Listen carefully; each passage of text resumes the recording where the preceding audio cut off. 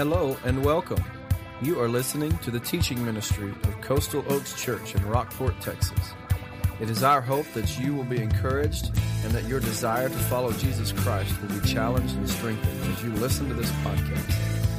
For more information on location, service times, and what to expect on your next visit, go to coastaloakschurch.org. Now, grab your Bible and study along with us as you listen. I invite you to open your Bibles to Romans chapter 2. We'll begin in verse 17 today as we work our way through this book of Romans, the letter that changed the world. Today we're going to talk about squandering privileges. I grew up in a home where my parents felt like college was important, and my dad made a commitment that he would pay for my college. So I thought that was great, and I signed up for my first semester at University of Texas at El Paso, and got involved, took a full load, was all excited. I was a geology major, and about halfway through the semester, I dropped this class, and then I dropped that class, and I dropped that class, and I ended up with about half, I think maybe even a third of the credits I needed for that semester. Second semester rolled around, I did the same thing. Third semester rolled around, I did the same thing. And I squandered this incredible opportunity. Ended up dropping out of school, getting a job, and a few years later went back to school.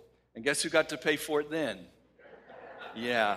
And I've thought about how I had this incredible privilege for my dad to pay for college, and I just blew it. The Jews had these incredible privileges that God gave them. We're going to look at those advantages and privileges today, yet they squandered those privileges. We've seen that God revealed himself to the Gentiles in general revelation through the natural world, and then Paul said they are without excuse. Then he talked about in the next chapter how God revealed himself through the Jews are without excuse, and he names them by name right here. Someone said this is a stunning indictment on the Jewish people. So let's look at these. You ready? You follow along as I read aloud. Verse 17 in chapter 2.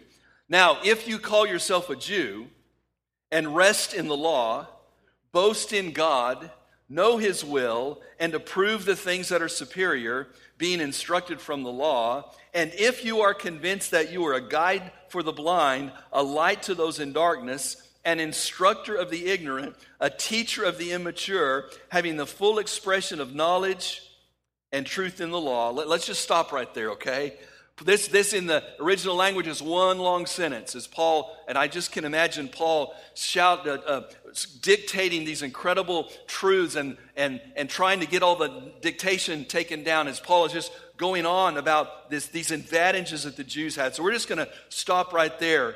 Some have called this section a catalog of their boasts of superiority. So number one in your outline, if you're taking notes, the advantages of being a Jew. What are those advantages? And it's been cataloged several different ways. I'm going to list it as 9. Some of these go together, but I'm separating them. 9 advantages that the Jews had. Number 1, letter A, possessing the name Jew. Possessing the name Jew. In verse 17, now if you call yourself a Jew, he's naming them, but they called themselves that. It was a special privilege that God had given them. In Exodus chapter 19, God said, I'm going to call you out, a people, as my own possession, to be my people, to be different from the other peoples of the earth. So it was a special thing to be called a Jew. What a privilege they had. And what had happened here is they had just sort of gotten in the mindset by this time that just because they were born as in the Jewish nation, that they had this special relationship with God, and we'll talk about that in a minute. I know when we went to Thailand, we got to meet Carissa there for part of her mission trip. We go to Thailand, you talk to the Thais, and they're Buddhist. They just say that. Because they're Thai, it's synonymous with being Buddhist. You go to India, pretty much they say because we're Indian, we're Hindus. And wherever you go, people seem to have this sense that because of the nation they're in, and that religion that goes together. Well, the Jews took that to the next step and say, not only are we Jews because we're Jews, but we have this special relationship with God. They possessed his name. Secondly, they rested in the law. So possessing his name, the name Jew, resting in the law, verse 17. Some translations have a different word there, but I think rest is the best word. They put all of their support, all of their weight on the fact that the law was there for them. We'll talk about that in a few minutes. The third thing, boasting about a relationship with God. He says in verse 17 there, you boast in God. Now I have the word in relationship in quotes in my outline because they thought they had this intimate love relationship with him, but they really didn't. It was in name only. And some translations say that they were bragging and looked at this whole this whole passage is them bragging. I'm not sure that fits. I think boasting's a good word. In the Old Testament, in Jeremiah, they were told to boast in the Lord, so that may be a good thing for them, but it was a privilege they had that they could say, we belong to God. The fourth thing, knowing God's will. Look at verse 18. It says, you know his will. Knowing God's will, the Old Testament, the law that Moses had given them. The Jews knew that. I love what one study guide said, if we don't live up to what we know, we're no better than the pagans. That was the Jews. They had all of this truth, all of this knowledge, all of these guidelines that God had given them about how to live in relationship with him, but they were not living up to them. Possession is not enough. Having the law, knowing the law, saying, I've got the details down, intellectually is not enough. The next truth, letter E, approving the things that are superior. That's literally what is verse 18. Approve the things that are superior. Now, we're not sure exactly what Paul means by that. Several things have been suggested that he's saying that they were able to make moral and ethical decisions. Some said it's just because they know what's right and wrong. I like what's implied here is that they knew the privileges they had, and they could discern what was better, what was good, and what really mattered in life. So that's a privilege the Jews had because of their relationship with God, because of the law, because of God's will. Now these next two, some put together, but I've separated them. Guiding the blind, verse 19. You were a guide to the blind. The blind meaning anybody that's outside the Jewish faith, a guide to the blind. By the way, Jesus talked to the Pharisees and said, you're blind guides. Instead of being a guide to the blind, the Jews ended up being blind guides. The next one, letter G, is being light in the darkness, or light to the darkness. They saw themselves. It's what God called them to be. Guides, a light. I've got a little truth there. By the way, we had little bullet points there. Those are just some points of application to help you take these truths home. People are making up their minds about God by watching you. Now, I'm taking this from the context of what Paul is saying to the Jew. It's implied, and he says it specifically later, God's role for the Jews was for the Jews to live it out so the rest of the world would see that and want a relationship with him. That they would be a light to the world, that they would be that city on a hill that everyone would see. It didn't work out that way. You need to understand that people are looking at you. They're making up their mind about God. The pagan world that the Jewish people interacted with were making up their mind about the God of the Bible by what they saw lived out in the lives of the Jews. And unfortunately, we have a record in Scripture of how that didn't always work out. A light to those in the darkness. Are you being a light?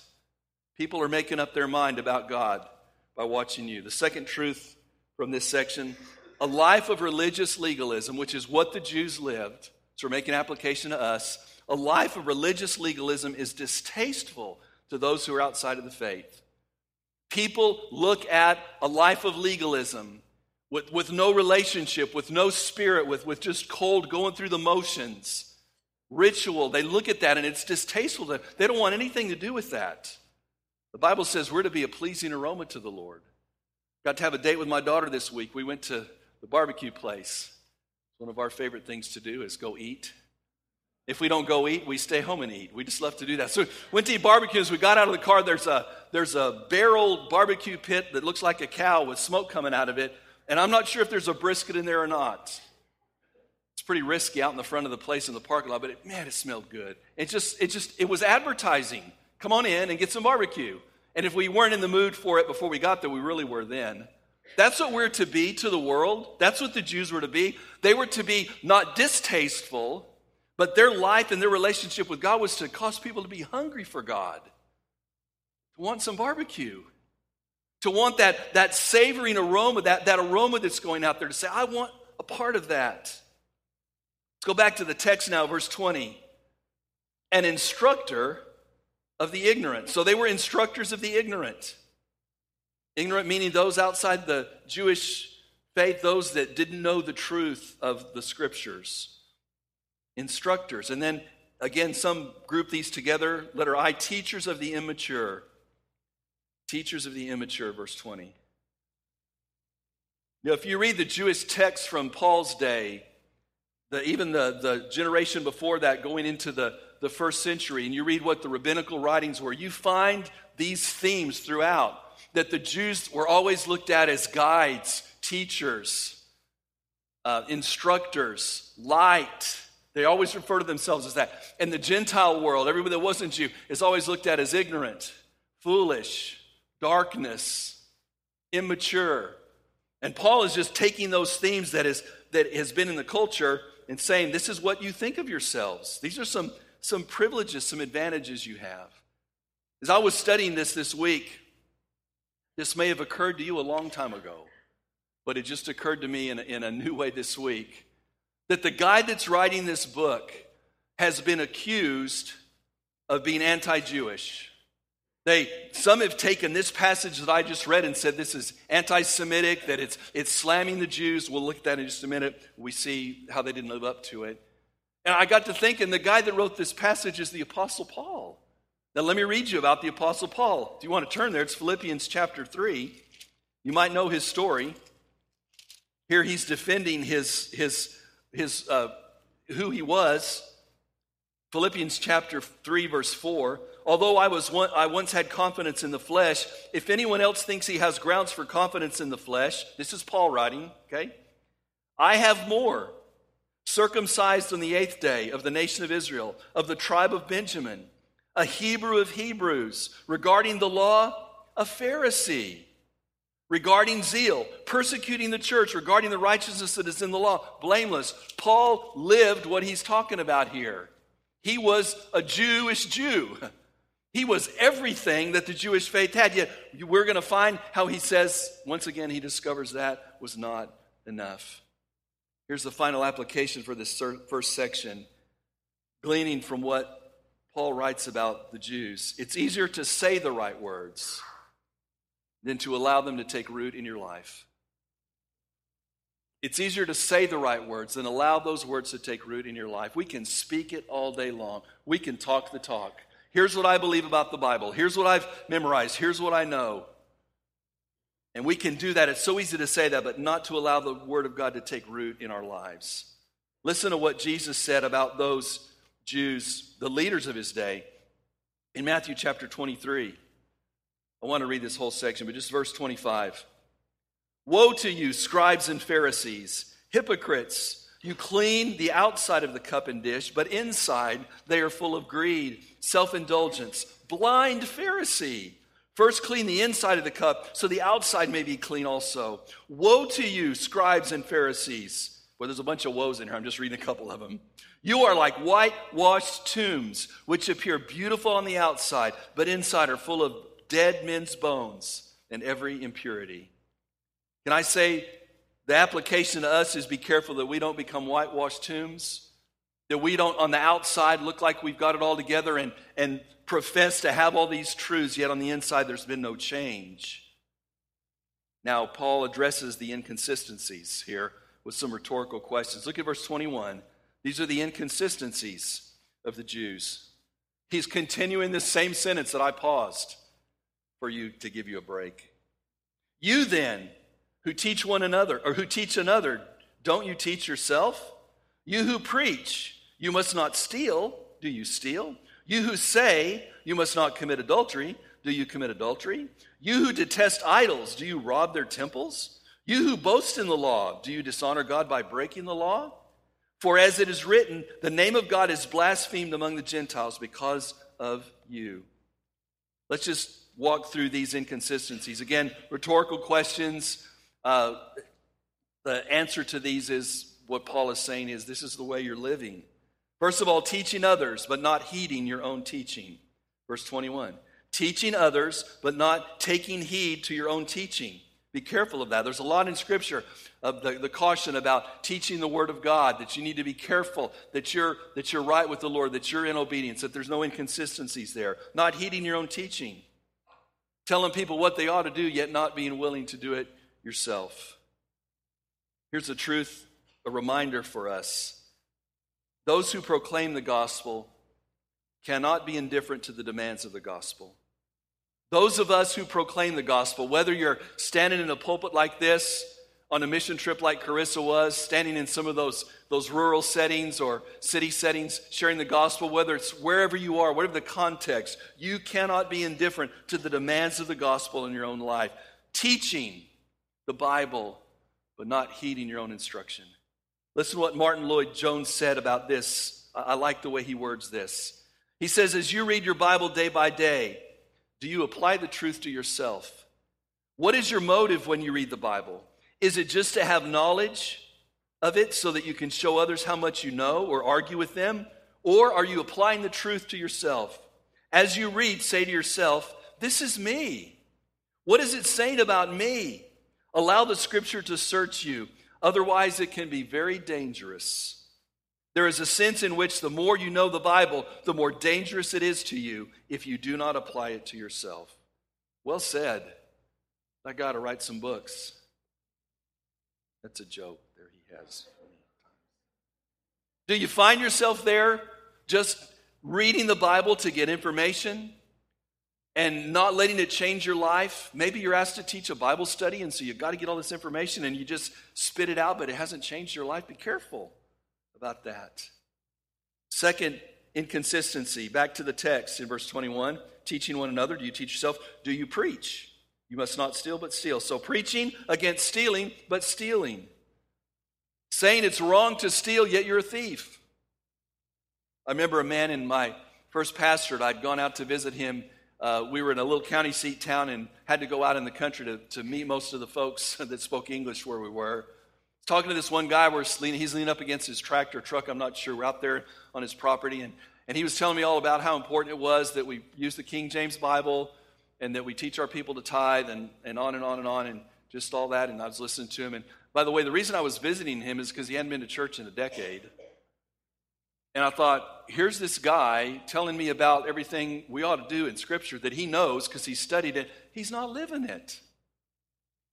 Everybody ought to tithe, he said, and I wasn't very bold back then, but I might say now, well, are you? That's where the Jews were. They were so adamant about making sure they had the law right, but they weren't letting it change their life. Stealing. Letter C, preaching against adultery, but committing adultery. May have been adultery of the heart even, as Jesus talked about. Next one, detesting idols, yet robbing temples, verse 22. Detesting idols, yet robbing temples. Now, the meaning of this is unclear, all right? I'm really not sure exactly what Paul is at here. Some have said that it's just a figurative statement that's made.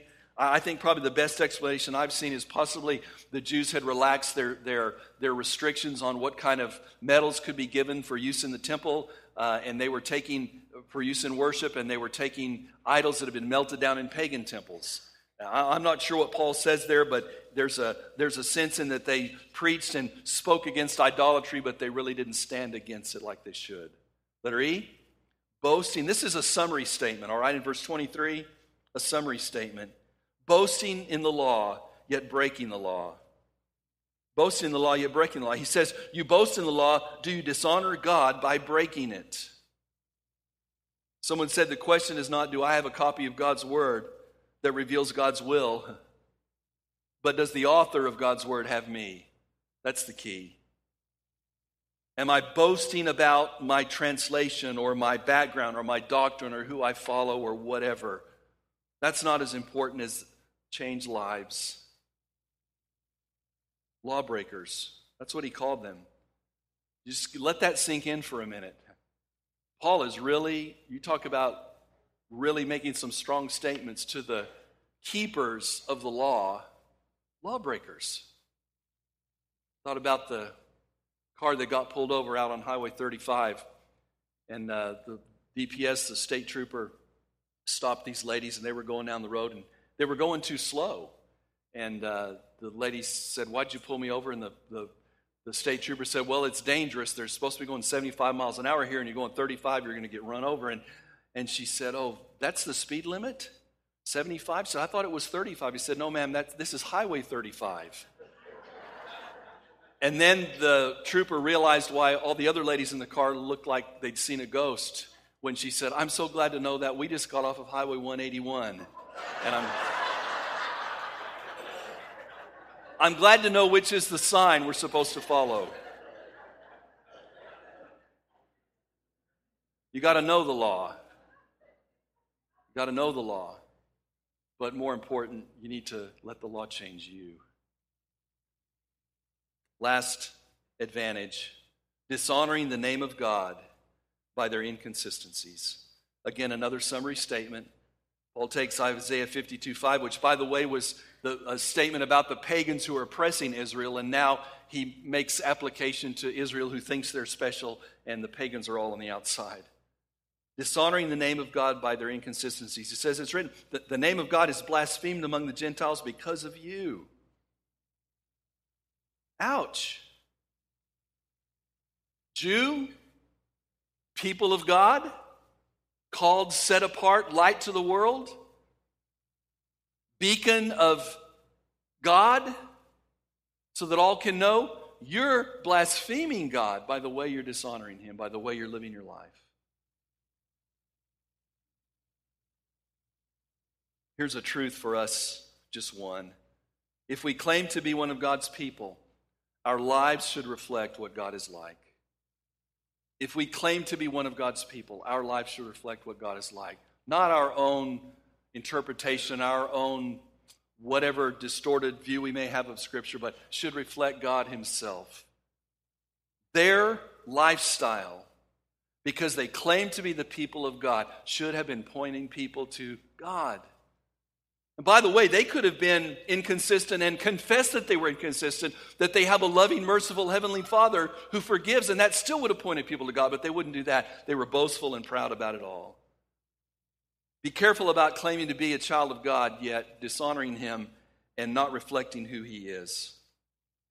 I talked with a woman one time about coming to church, and she said, well, I'm not going to that church because I used to do business with one of your church members, and his practices were unethical, so I'm not going there.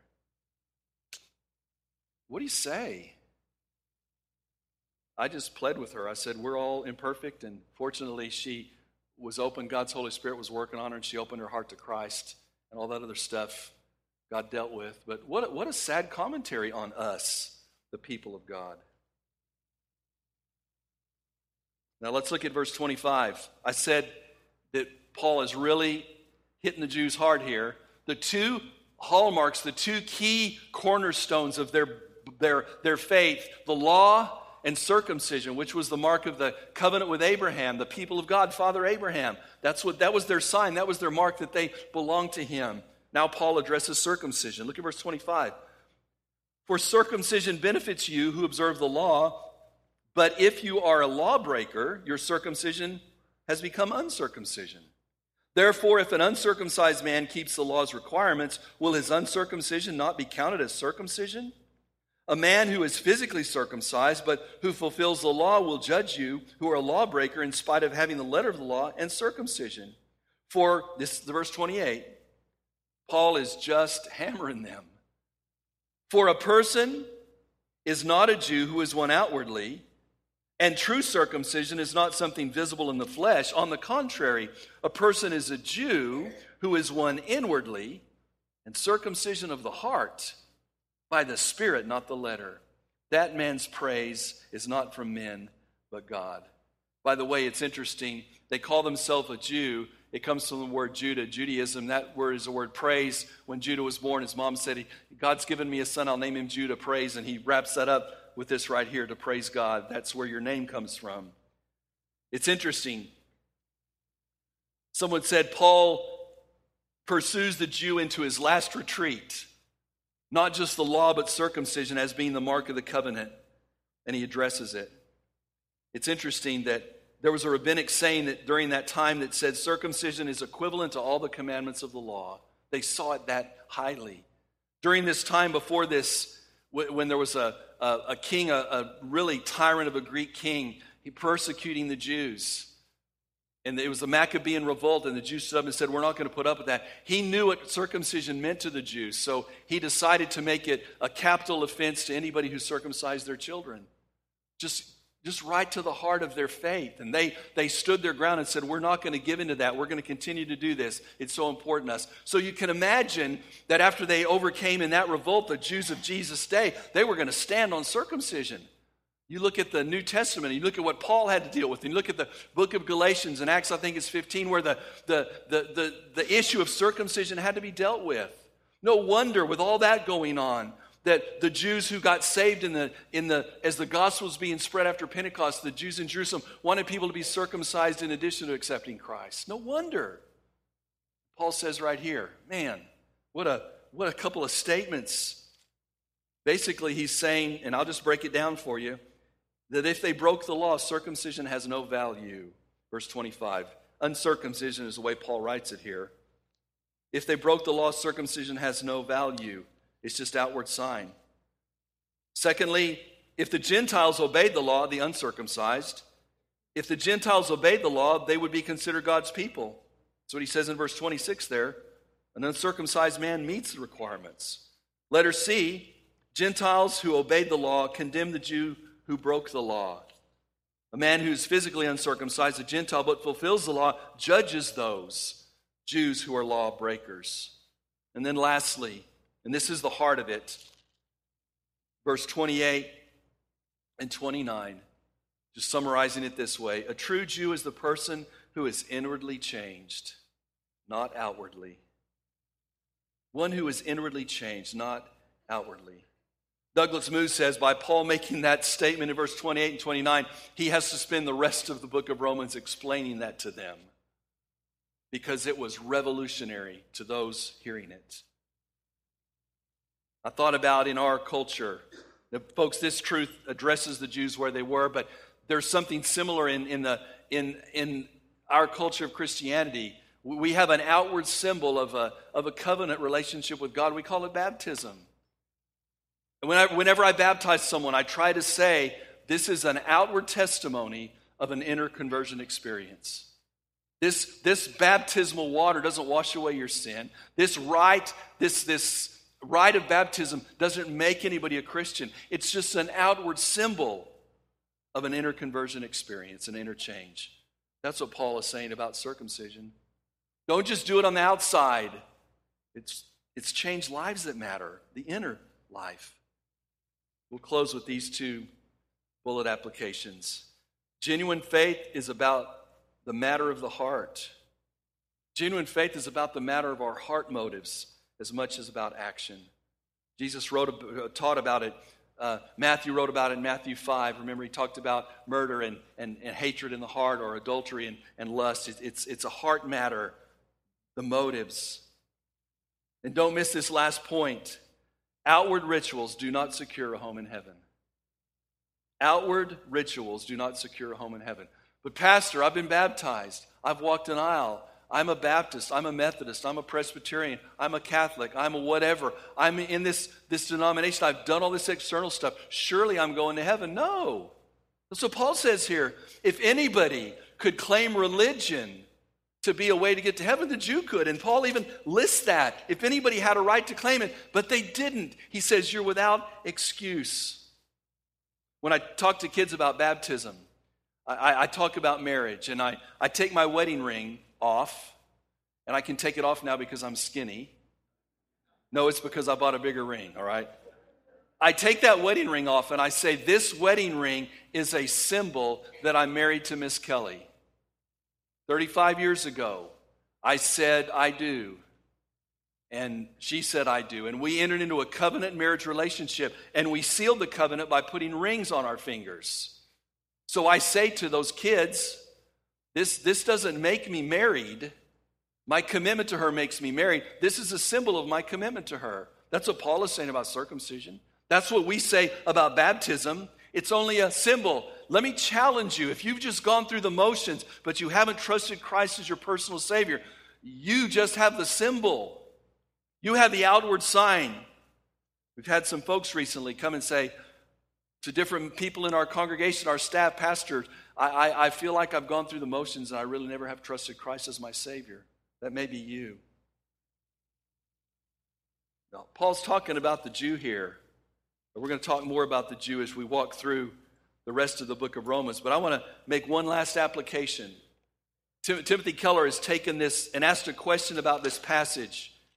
And I think it's appropriate to look at it this way. Again, this is not what Paul was saying to the Jews, but I believe it's by implication what he's saying to us. He says, go in that passage about circumcision and substitute the word baptism or church membership. And then he paraphrases it this way. So what if you've been baptized? So what if you're a church member? This only counts for anything if there's been a real change in your life, if your heart has been truly affected. Don't you know that you are not a Christian if you are only one externally? That real Christianity is not about having confidence in external things? No. A Christian is someone who is a Christian inside. What matters is inner baptism, a heart membership of God's people. And this is a supernatural work, not a human one. I'll just close with that question. Have you trusted Christ as your personal Savior? Has it been an inner change of your life where you, by a decision of your will, said, I'm a sinner and I need a Savior. Lord Jesus, come into my life. Take over, take control. I give my life to you. Or have you just walked an aisle, filled out a card, prayed a prayer, been baptized? That's the question. Let's pray.